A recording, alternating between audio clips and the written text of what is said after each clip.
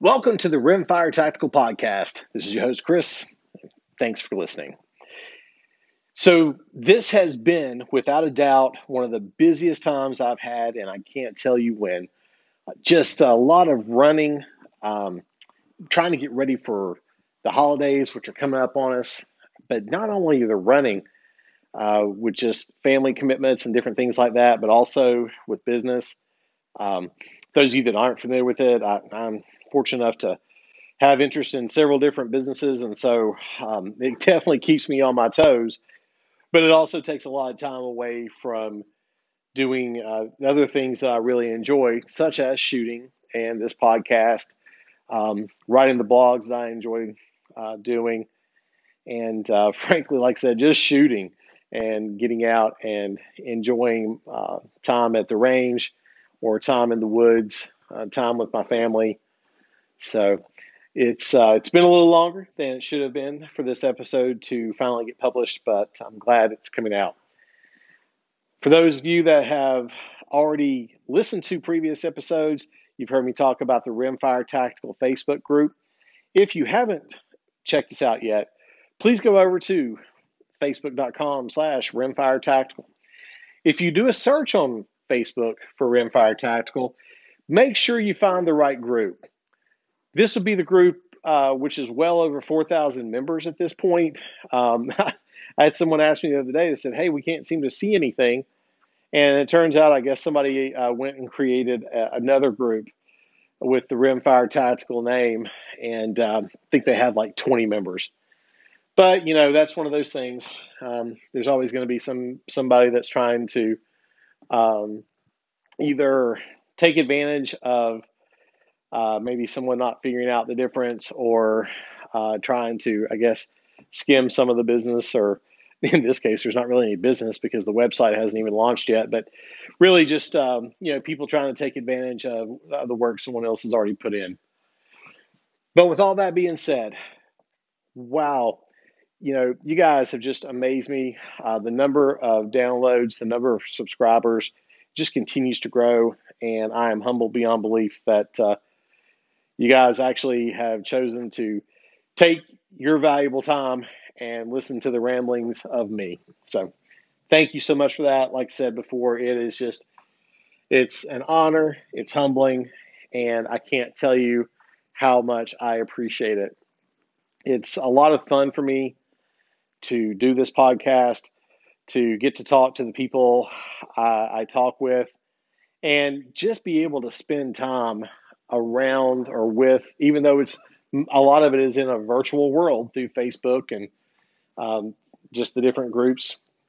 But at the same time, because we interact with each other so much, I feel like I've gotten to know quite a bit about some of the folks in those groups. And I feel like if they were closer to me or I was closer to them, they would definitely be people I would not only want to shoot with, but hang out with and have a lot of fun. So it's just a neat thing to be able to do this and be a part of it. As we're getting closer into the holiday season, and by the time you hear this, it may even be after Thanksgiving.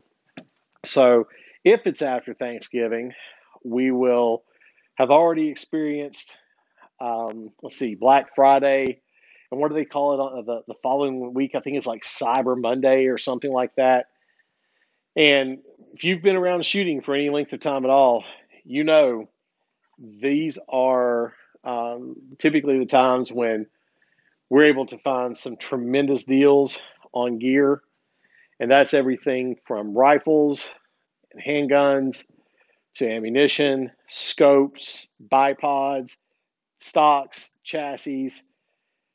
If you name it, if it's part of the shooting sports, somebody's offering a deal on it. I know in the past I've seen huge sales from MDT chassis, who I think they make some great chassis. And no doubt if they do that this year, I'll be picking up at least one for a limited edition rifle that I have. And I want to shoot the rifle, but I don't necessarily want to use the stock that it's in.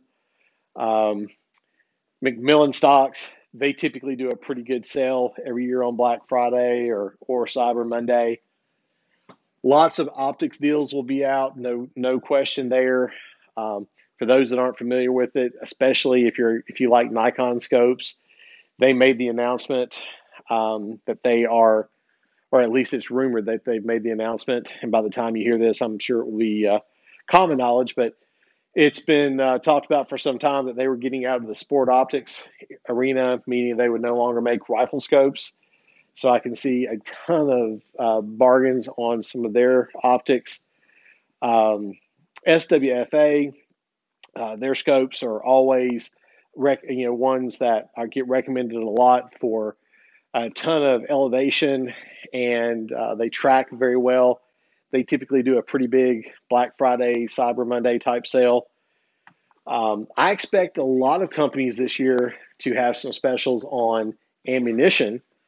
And, the interesting thing about shooting rimfires that makes it unique and at times quite a bit more challenging maybe than centerfires is when you're shooting a rimfire, especially 22 long rifles, which is what we talk about the most here.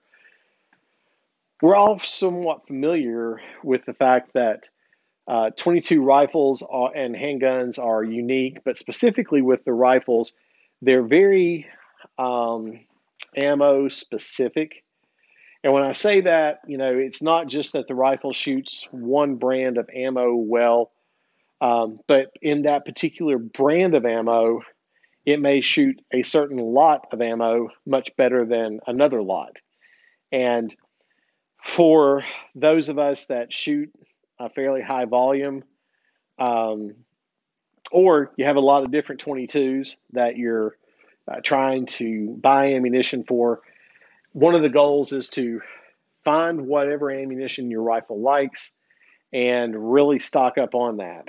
And in this particular case, if you figure out that your rifle likes a certain lot of Eley match ammo or 10X or Eley Club, or maybe it's Lapua Center X or SK Standard or SK Biathlon, whatever it happens to be, this would be a great time to try to take advantage of some sales that no doubt will be happening. But more than anything, what I have seen, what I've done, and several people that I know as well, whenever they've had an opportunity with the types of sales or events that are very similar to a Black Friday or Cyber Monday, that's typically the time where I've seen opportunities to buy not just a brick or two, but in some cases the prices are so good that it makes sense to buy a case or two if you can. And certainly understand that's not always doable. It's not doable for a lot of folks on the money side. It's also not doable sometimes just to have that much ammunition. You may not have storage. You may not have places to put it. In some places around the world, from what I understand, you may even be limited on how much ammunition you can have.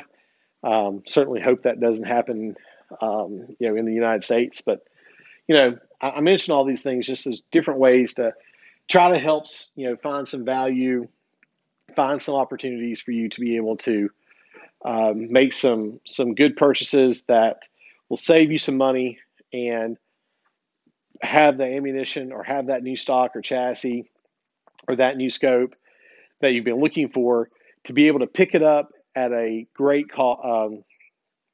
price, and be able to go and do more with better equipment possibly than what you already have.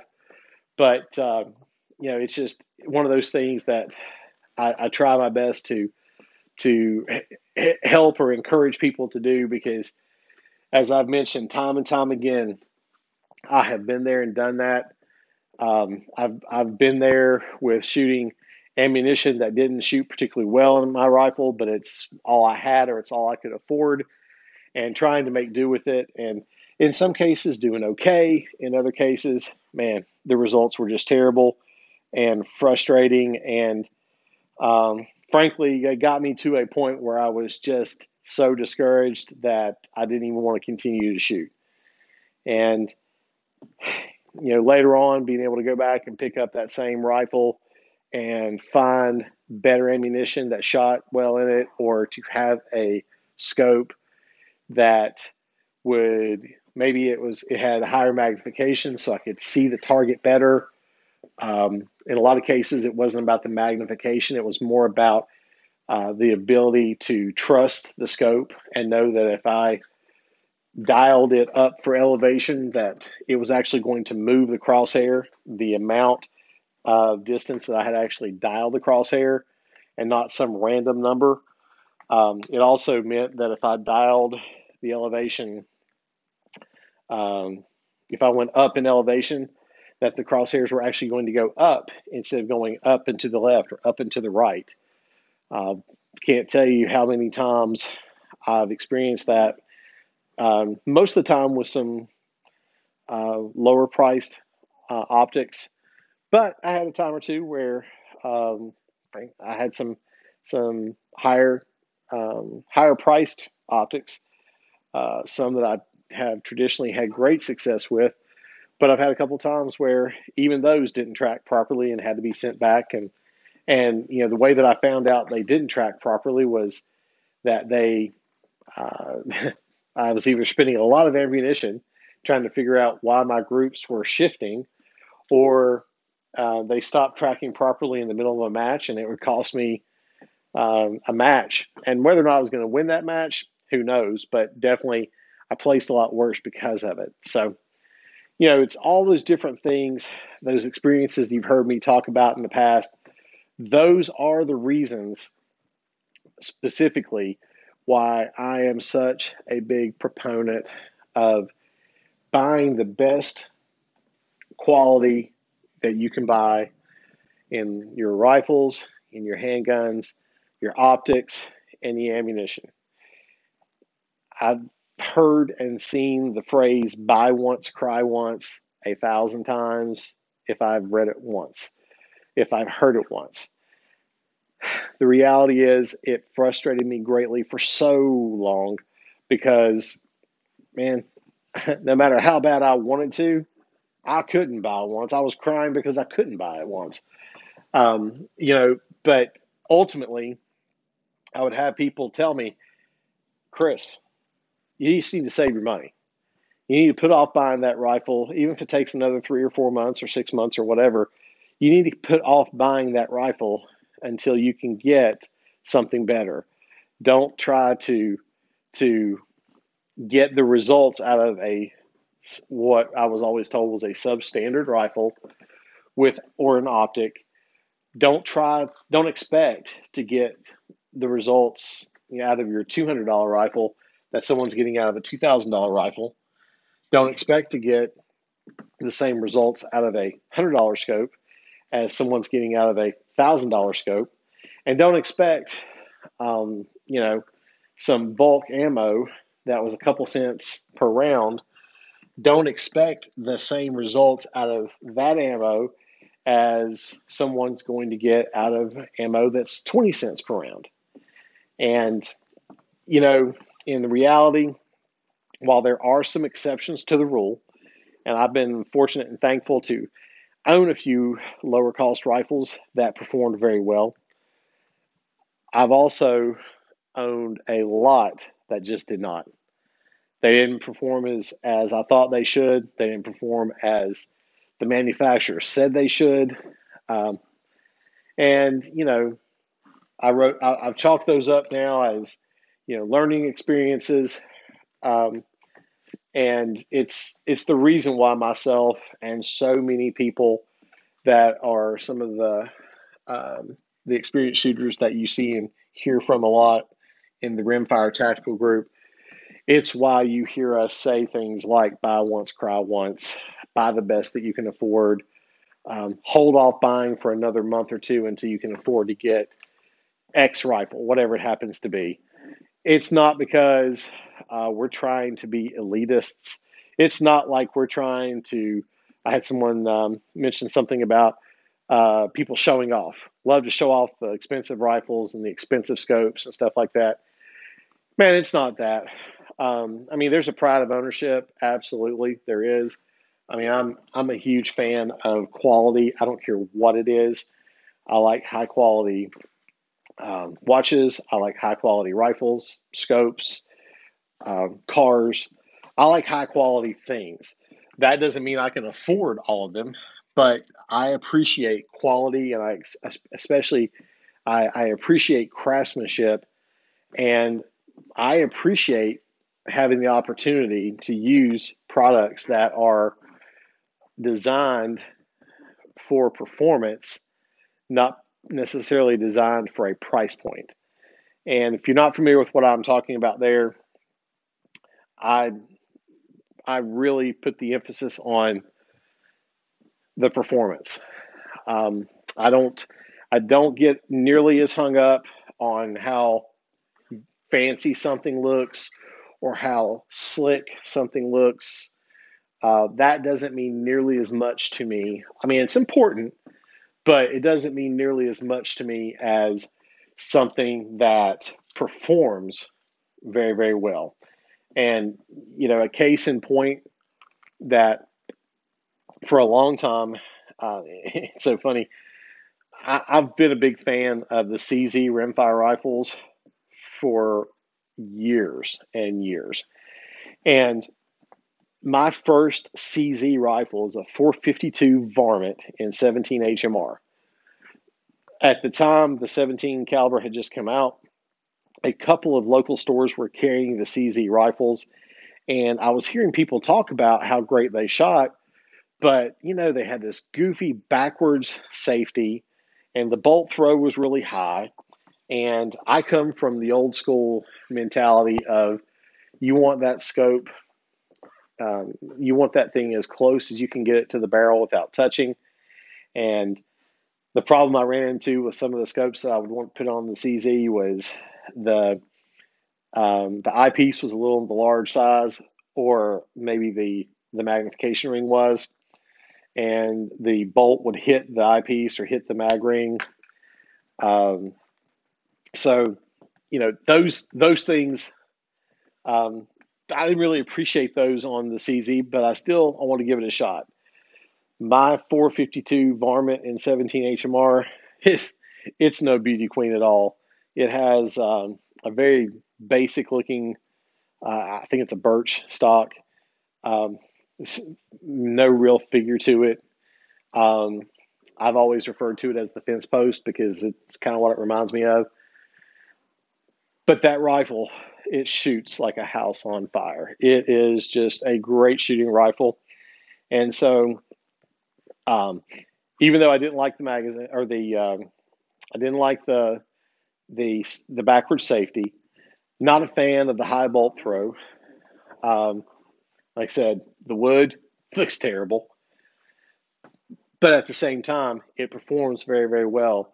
And throughout the years, I've had a lot of 17 HMRs, still have several, but that 452, it's still right there. It's, it's not one that's going anywhere because it performs and I know I can count on it. And I know that if the weather's kind of nasty and I don't want to take a different rifle out, whether it's a Cooper or an Anschutz or a Valkortsen or whatever the case may be, I know that little 452. I can put it on the four wheeler with me. I can put it in the side by side. I can throw it in the truck and know that it's going to do its job if I do mine. But anyway, enough about that. Kind of got off on a tangent. Really, what I wanted to touch base on and talk about today were just a couple of things that have come up recently on the Rimfire Tactical Facebook group. Some different questions have come up, and I thought this might be a good time, especially with the sales coming up. A question that seems to come up over and over, albeit with different rifles that are being talked about. It's always some version of what trigger should I get? And perfect example, I was just talking about the CZ. The consensus among most of the people that I know personally and that I've seen talk online People who have CZ rifles, one of the first modifications they make, and in some cases, a lot of cases actually, it's about the only modification, is to try to get a better trigger pull. The At least with my experience with the CZs that I own, the trigger pull is typically a little heavy. There's some over travel, some creep to it. A couple of them have even been kind of gritty. And there's lots of ways that people approach getting a better trigger pull with their CZs. Some do something as simple as going to the hardware store and buying a different spring. Others go a more extreme example and remove the factory trigger completely and replace it with one from Timney or another trigger manufacturer. Same thing happens with some of the other rifles. Anschutz is a great example. The 5018 trigger from Anschutz is, or in my experience anyway, is about as good of a factory trigger as I've ever experienced anywhere. And I've seen lots of people who would purchase an Anschutz rifle, maybe a 64 action rifle instead of a 54. Some of the 54s will come with that 5018 trigger. Those that don't come with it, I've seen a lot of people buy a 5018 trigger to put in their rifle just to get a little bit better, a little bit lower poundage, whatever the case may be. When people talk about customizing their 1022 or making upgrades to it, the triggers always seem to come up. Should I buy a Kid? Should I buy a Volquartsen? Should I buy a Ruger BX? Should I send my factory trigger group to someone like Brimstone and have them work it over? Should I just buy trigger and sear kit? What should I do? And there's no right or wrong answer. There's just really, what are you comfortable doing yourself? What are you comfortable spending money on? How much are you comfortable spending? And what are you trying to do with it? I mean, those are the questions that come up every single time. When people ask these questions about what trigger should I get? Well, what are you trying to do? Are you looking for something that you can use for hunting? Are you using something? Are you going to try to shoot some bench rest with it? Because what you are going to do with that rifle really determines what trigger you want to use. Outside of the 1022s, another one that comes up more and more,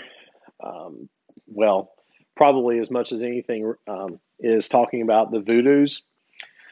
The Voodoo rifles, they have so many things going for them, and one of those is the ability to use whatever trigger you would like. It's built for a Model 700 Remington, you can use it. So lots of people will use Timney triggers. Others, like myself, are big fans of the Trigger Tex, while others may go with a Bix and Andy or one of a dozen different types of triggers outside of those. Again, it all comes down. What are we trying to do? Are we trying to shoot matches with it? Are we trying to hunt with it? Are we trying to get it down so low that it's more or less like a bench rest trigger? Because you can do that with lots of different brands. It just comes down to, what do you like? Do you like a curved trigger shoe? Do you like a straight trigger shoe? Or a trigger blade, as a lot of people call them now. There's just an endless number of things that you can talk about. And I think it was last year or the year before, I know several folks that just got incredible pricing on some different triggers for their rifles, and through the Black Friday and Cyber Monday, which I think I've even heard it referred to as Cyber Week now. So, some great opportunities there. Now, one thing in particular about triggers, I had somebody ask me this at the last match that I shot. Actually, it wasn't even a match. It was just I was at the range, and there was a few other guys there. We all happened to be shooting some 22s, and it became one of those things of, hey, I wonder if I can hit that mound of dirt out there at 300 yards. And hey, there's a rock over there at 286 yards. who can hit that? And really, that's my favorite type of shooting, is just going out and goofing off and doing things like that. But one of the guys was having a terrible time. He had a great rifle, good scope, uh, shooting pretty good ammo, but really just not shooting very well. And I was watching him, and his form looked okay. Um, Finally, the one thing that I noticed was that as he was pulling the trigger, you could see his entire hand tensing up. And I asked him, I said, what's going on with that? I mean, you're squeezing the the grip. The rifle he was shooting well, let's tell you, it was a Ruger Precision Rimfire, and those are like lots of other guns. Some people love them, some people not so much. Um, but I said, what's going on with this? And he said, man, the trigger in this thing is just so bad. And he said, I have to focus on what I'm doing so much to try to get a smooth pull on this thing. And he said, I think I'm actually forgetting what I'm doing as far as keeping the crosshairs on the target. And he let several of us sit down and shoot his rifle, and he's right. It was terrible. I mean, it was a heavy, gritty trigger, and you can not to say that that's an excuse and that you can't overcome a bad trigger, but it's a whole lot easier to shoot better with a good trigger than it is with one that's heavy and gritty and just makes things difficult. And what's interesting about it is he really he said he had never thought about upgrading the trigger. And as we talked, he started looking on his phone, Googling, some of the options for replacement triggers, and then, basically going, my gosh, look how expensive these triggers are. I mean, I could buy two triggers for what I paid for this rifle. I don't want to pay that much for a trigger, just to fix a gun that, it should have had a better trigger. That's his words. Well, we talked about it for a bit, and if that's the case and that's the way you feel, totally understand it. But if you like other features and everything else about the rifle, then in my opinion, it's money well spent. And as we talked more about it, he was just like, well, I don't understand what I'm going to get with a better trigger. And so we started talking about the different processes of shooting and what a better trigger will do for you when you're shooting. And I heard a podcast not long ago. I'm gonna murder his name. It's the Long Range Pursuit podcast. The two co-hosts are Phil Vallejo, who is one of the top PRS shooters in the country, and I hope I don't mess up his last name. I believe it's Kalen Wojcik. And Kalen owns a company. I know it used to be called, I believe, Kalinsky Training, but I think that maybe has possibly changed the name of it now to maybe Modern Sniper. I think that's right. But both guys are very, very accomplished shooters. If I remember correctly, I believe they are both former Marine scout snipers. And their podcast is one of the best out there, especially if you like long range shooting. So I can highly recommend it. But Kalen used a term that I have used several times since then when talking with people, and was talking about being in the moment and focusing on shooting, but I'm also applying it towards the trigger as well. When we talk about triggers, one of the things that we talk about is the lock time. And that's one of the big things with the 5018 trigger from Anschutz is, and I can't quote all the statistics. I'm kind of like Frank Galley and a lot of other people. I feel like if I try to remember one more thing, then I'm going to lose something else because there's only so much storage capacity there. But the 5018 is supposed to have one of the fastest lock times. And what that lock time does is from the time that you apply pressure to the trigger, it trips the sear, drops the hammer hits the firing pin, and I say hammer. I realize not most of the rifles now don't have a hammer, but from the time that the firing pin gets tripped and it actually impacts the rim of the round, that's the lock time. And the faster the lock time, the less time you have to negatively influence the direction that round is going. The faster from the time that you pull the trigger until that firing pin strikes the rim and ignites the powder and sends that bullet down the barrel, the better it is. And the faster that you can get that bullet out the end of the barrel, the less chance you have of negatively impacting the direction it goes. And that's a big proponent or a big reason for having a high quality trigger, is to not only get a better trigger pull weight, but to have a faster lock time as well. And think of it this way, if you're not sure what I'm talking about, think of if you've ever sat down yourself or you've watched somebody shooting and they sort of tug on the trigger. Like instead of using their trigger finger at a 90-degree angle and just simply pressing straight back, instead of doing that, it's almost like they use the web of their hand with their thumb, and they put that at the rear of the pistol grip or the rear of the grip area on the stock, and then they almost like pull back with their entire hand, or in some cases, I've watched shooters before take the tip of their trigger finger and put it in the front of the trigger guard, and then when they're ready to shoot, instead of bringing their finger back and pushing it up against the edge of the trigger and then pressing straight back, it's almost like they slap the trigger with their finger and then just slap back very quickly.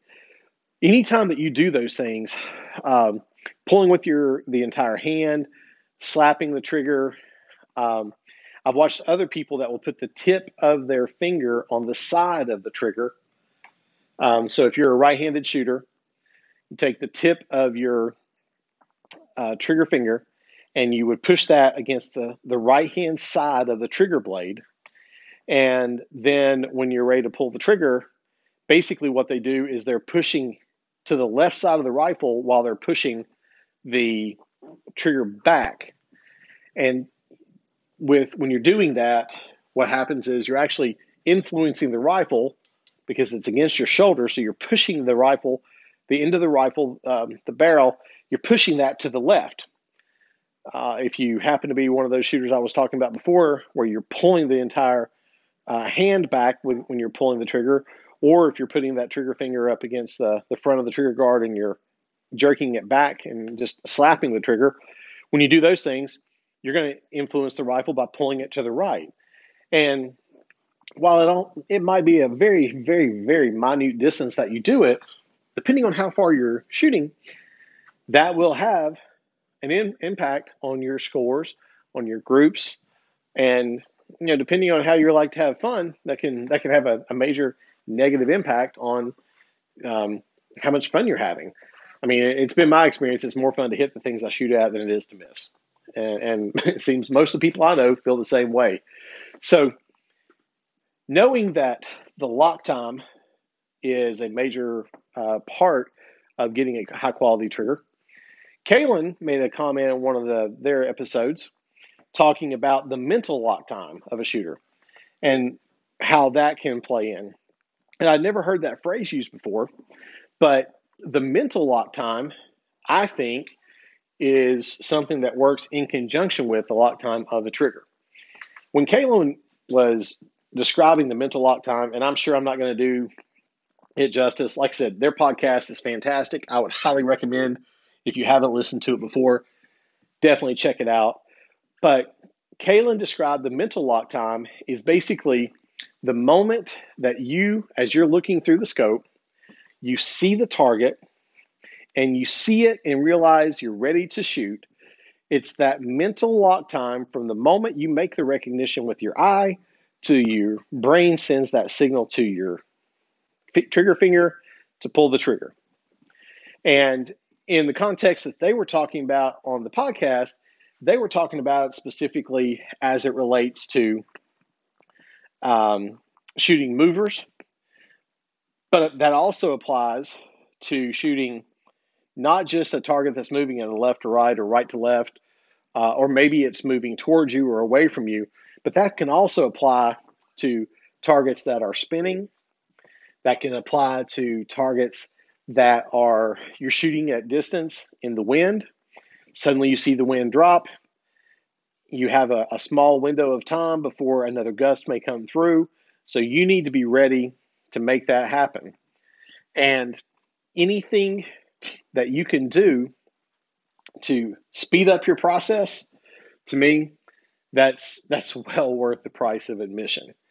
And so, as I've talked about all these different aspects of the triggers and, lock time and talking about what Kaylin talked about with the mental lock time, those are just a few different things that I see as being very beneficial in my shooting. As I've said multiple times before in previous episodes, I've never claimed to be the best shot. There are definitely shooters out there that can literally shoot circles around me. But I'm a student of the game. I'm a student of shooting, and particularly with rimfires.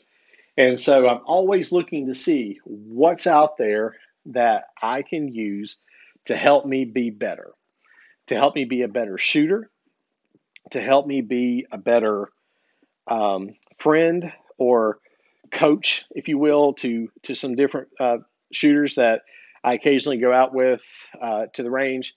They're looking for some feedback. They're looking for someone to basically help them figure out if the reasons they're not shooting better, if it has something to do with the rifle, the scope, the ammunition, the shooter, all these components. They all make up that shooting system.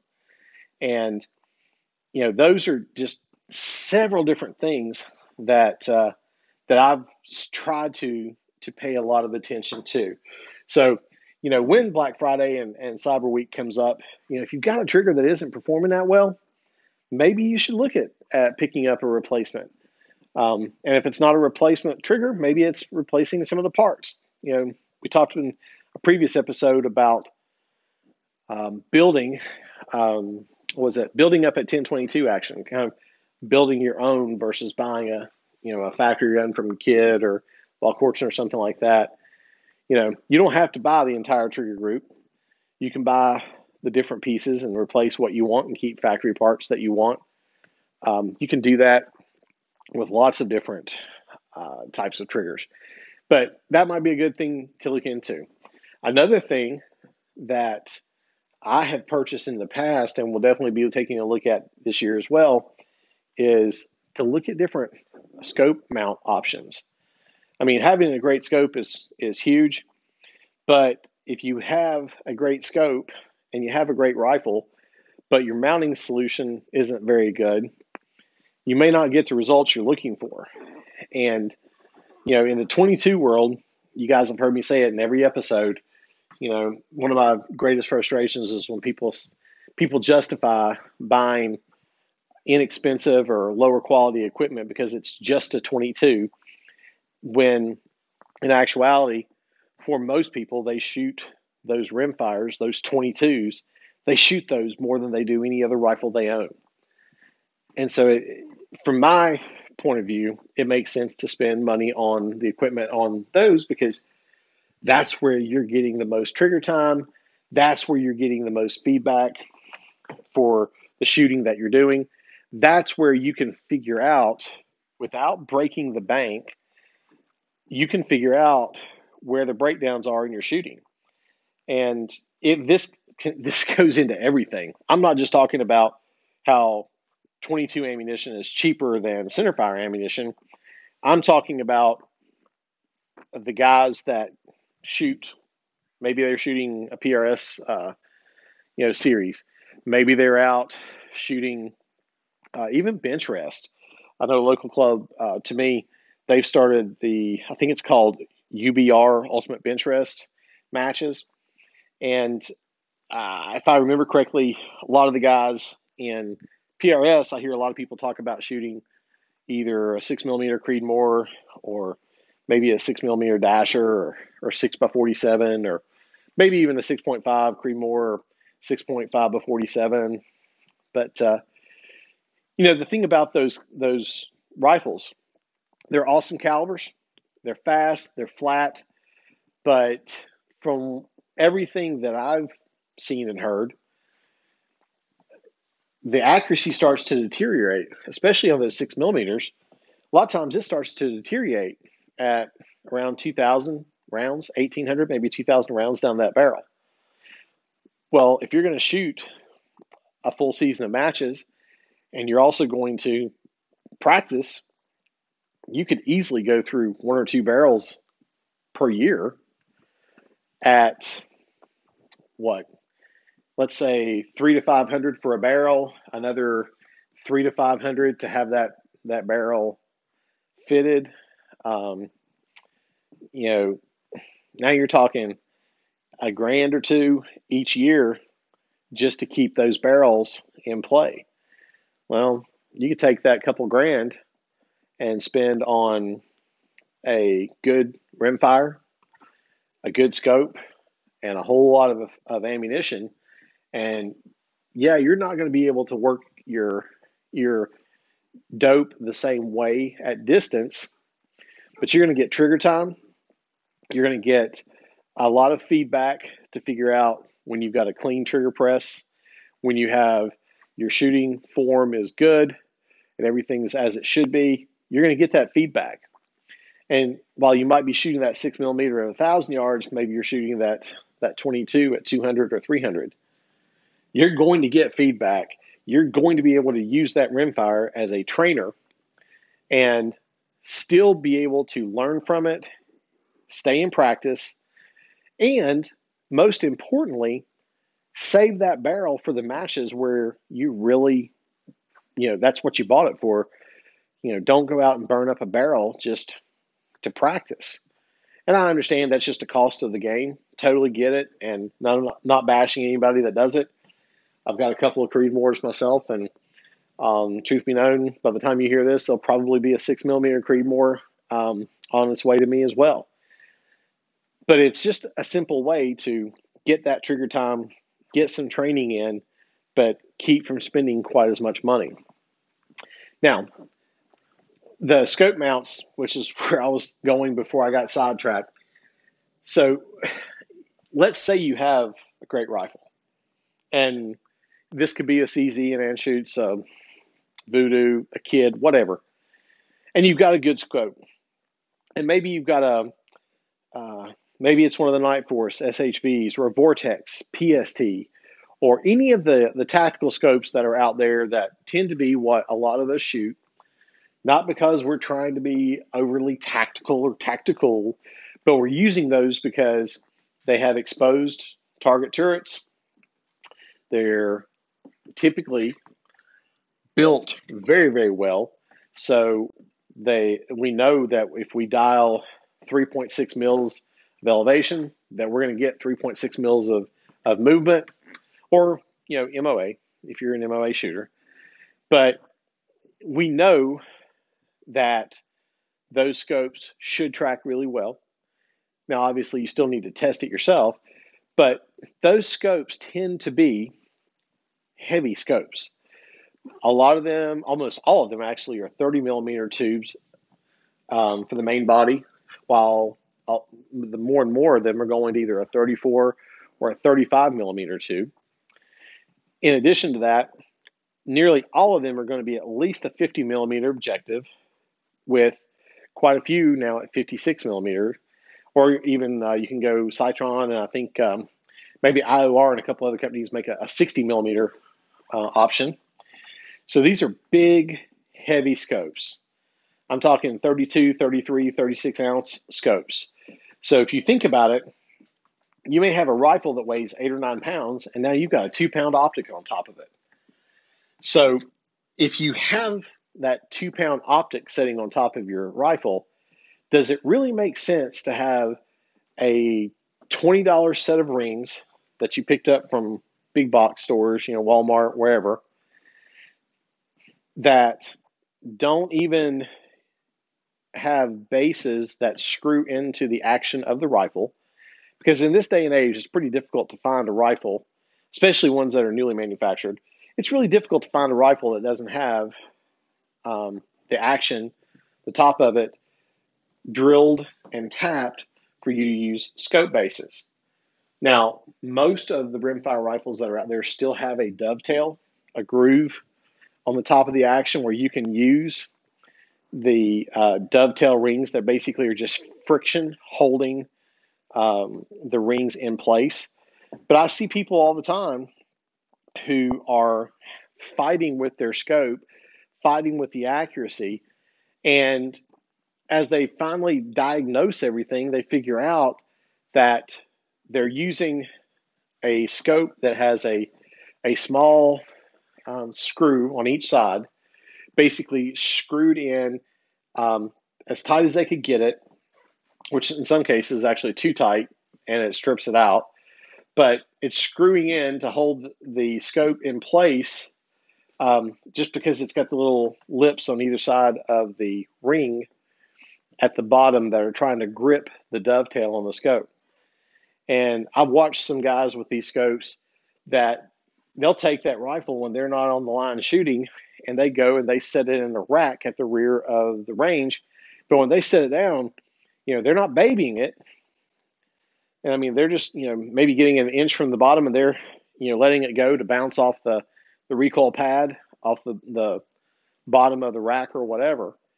But if you go back and look on some of these rifles, I've actually been able to see where a little bit of the bluing is gone from the dovetail because that scope has shifted. Maybe it's shifted a 16th of an inch or an eighth of an inch back towards the rear, towards the buttstock. And that does a number of things.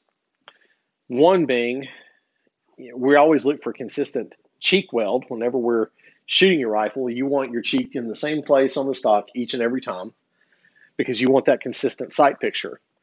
Well, if the scope is moving closer to your eye over time, you're now either having to move your head back towards the rear of the buttstock, or you're having to basically not have a full field of view through that scope anymore. And if you don't have that full field of view, maybe your head's just a little bit to the left or a little bit to the right and you're moving it around. And what you may not realize is as you move your head around, those crosshairs tend to move just a little bit too. And so where you aren't directly lined up the way you should have been and were originally, now your groups are opening up, your point of impact's changing because your scope has moved. So instead of relying on those dovetails, wouldn't it make sense to pick up a set of bases? They could be something inexpensive. You don't have to go out and spend hundreds of dollars. A simple set of Weaver bases that are Loctited in place with even some inexpensive Weaver style rings, in my opinion, are much better than dovetails. At the same time, if you're going to go that route, why not look and see if you can find a rail, a one-piece rail that is made for your rifle? There's tons of companies that make them. EGW is one company. DI Products is another. Area 419. There are dozens of companies that make scope rails for rimfire rifles, be it Anschutz, CZs, Voodoos, Kids, ETN22s, Marlins, Savages. There's a really good chance you're going to be able to find somebody who makes a one-piece scope rail for your rifle.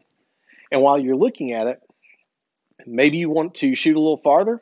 So maybe you, instead of getting just a flat rail, maybe you get one that has 10 MOA or 15 or 20 or 30 or 40 MOA of elevation or cant in it, which will allow you to use more of the elevation in your scope because it allows you to zero the scope near the bottom end of the elevation range instead of in the middle, because if you zero your rifle at 50 yards and maybe your scope has, say, what's a common one, 60 MOA. If your scope has 60 MOA of elevation in it, and when you zero that scope at 50 yards and you suddenly realize that you only have maybe 20 or 25 MOA of elevation left, you just lost 35 to 40 MOA that's all below 50 yards. Well, depending if you're not going to shoot below 50 yards very often, you've just really made your scope less than half as useful as it could have been.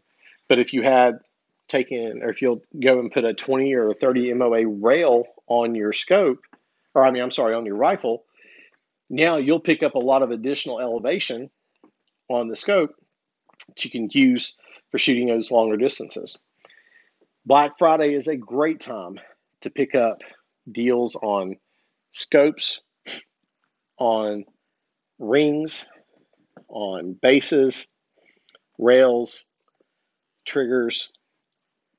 The list just goes on and on and on. Oh, someone's calling. So with all that being said, here's the thing I want you to focus on more than anything else. I want you to think of it in terms of what kind of shooting are you looking to do, and in what type of shooting or what type of results do you expect to get when you're shooting. If your goal is to go out and shoot, just random targets here and there, as I've got several friends that like to do, they literally go out with the expectation that they go to the range. Most of the time, they don't take target paper. Instead, they actually take, my personal favorite is they'll take shotgun holes, or let's see what else, playing cards, matchsticks, little lollipops, things like that. They like to shoot things like that, or possibly shoot at rocks or things like that, dirt clods in the berms. That's what they look forward to doing. Well, if you're shooting things like that, you might not need quite the precision as somebody who's going out trying to shoot a 1/4 inch know your limits target at 25 or 50 yards. You may not need that level of precision, so you could absolutely get away with shooting some ammunition that maybe doesn't group quite as tightly in your rifle, but it is maybe a fourth the cost of some of the higher quality ammunition. You could get away with a scope that has a very thick crosshair, or center dot. It's kind of a large dot, because you're not going to need quite that level of precision. But at the same time, if you're going to go all in and maybe only have 1 or 2 rifles, then maybe it's worth going a little farther, picking up a better, higher quality scope, one that gives you a little bit better magnification, a little bit more elevation adjustment, a little clearer. Maybe it's worth spending a few more dollars or taking advantage of a great sale to do that. Maybe it's worth putting off buying that rifle that's an inexpensive rifle but looks good, looks cool. Maybe it's worth putting off buying that for another month or two, and instead of paying $250 or maybe $300 or something like that, maybe it's something to put off for a couple of months, and maybe you get that next level up on the rifle. Maybe it's that's $500 or $600. It's not about the cost of the equipment. It's just about the quality. That's anytime you ever hear me talk about it, you're going to hear me talk about the quality and the precision. So those are the things that I personally look at. Those are the things that I focus on when in talking about the justifications to buy certain rifles or scopes or ammunition, things like that. I'm looking big picture. I'm also looking long term and thinking, how can I get the most bang for the buck with what I'm looking to buy?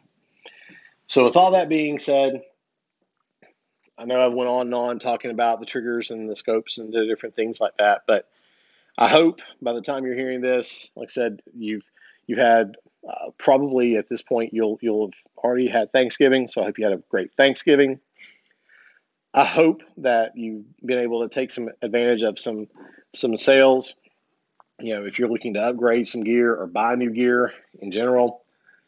And as always, nothing in the world, as far as shooting goes, nothing will take the place of actual trigger time. Trigger time behind the rifle will make you a better shooter. And that doesn't always mean that you're out at the range shooting. It is a big part of it, absolutely. But being able to spend time behind the trigger, and that can be dry firing.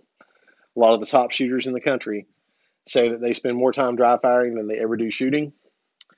And that can be a huge benefit to you. And it's also a great way to take advantage of getting to learn a new trigger. So if you do happen to pick up a new trigger over the holidays, spend some time dry firing. Now make sure, obviously, a little safety notice here. Make sure your rifle is unloaded. Double check it, triple check it. Do all those things. If you don't have a Voodoo, I would highly recommend that you use snap caps. Some manufacturers say that their rifles are okay to dry fire, while others do not. Outside of a Voodoo, I go out of my way to not dry fire any of them. I've used lots of things as snap caps over the years. I've used fired cases that have been shot through that rifle. I've also used the snap caps that you can buy, and I've also used drywall anchors. I believe it's a number 2 drywall anchor. They're yellow. They all tend to work really well.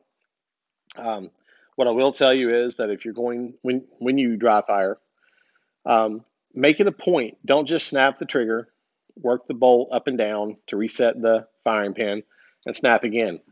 Focus on what you're doing. Focus on learning that trigger, whether it's a single stage or a 2-stage. Focus on learning that trigger, learning what the trigger feels like right before the firing pin drops. Learn it to the point that you know that trigger and you know what's about to happen, instead of being that guy who's slapping the trigger so he never really knows when it's going to go off. Don't be that guy that's at the range or in a match and has, some people call them accidental discharge. I tend to call them negligent discharge. They they're the guy that says, or guy or girl that says, "Oh my gosh, I don't know what happened. It just went off." Well, it didn't just go off. If it just went off when you closed the bolt, you adjusted the trigger too light. Yeah, you don't have enough sear engagement. That's on you. More often than not, though, the trigger didn't drop, or the firing pin didn't drop because the bolt was closed. The firing pin dropped because you had it too light. You stuck your finger in the trigger guard, or maybe you just tapped the trigger accidentally,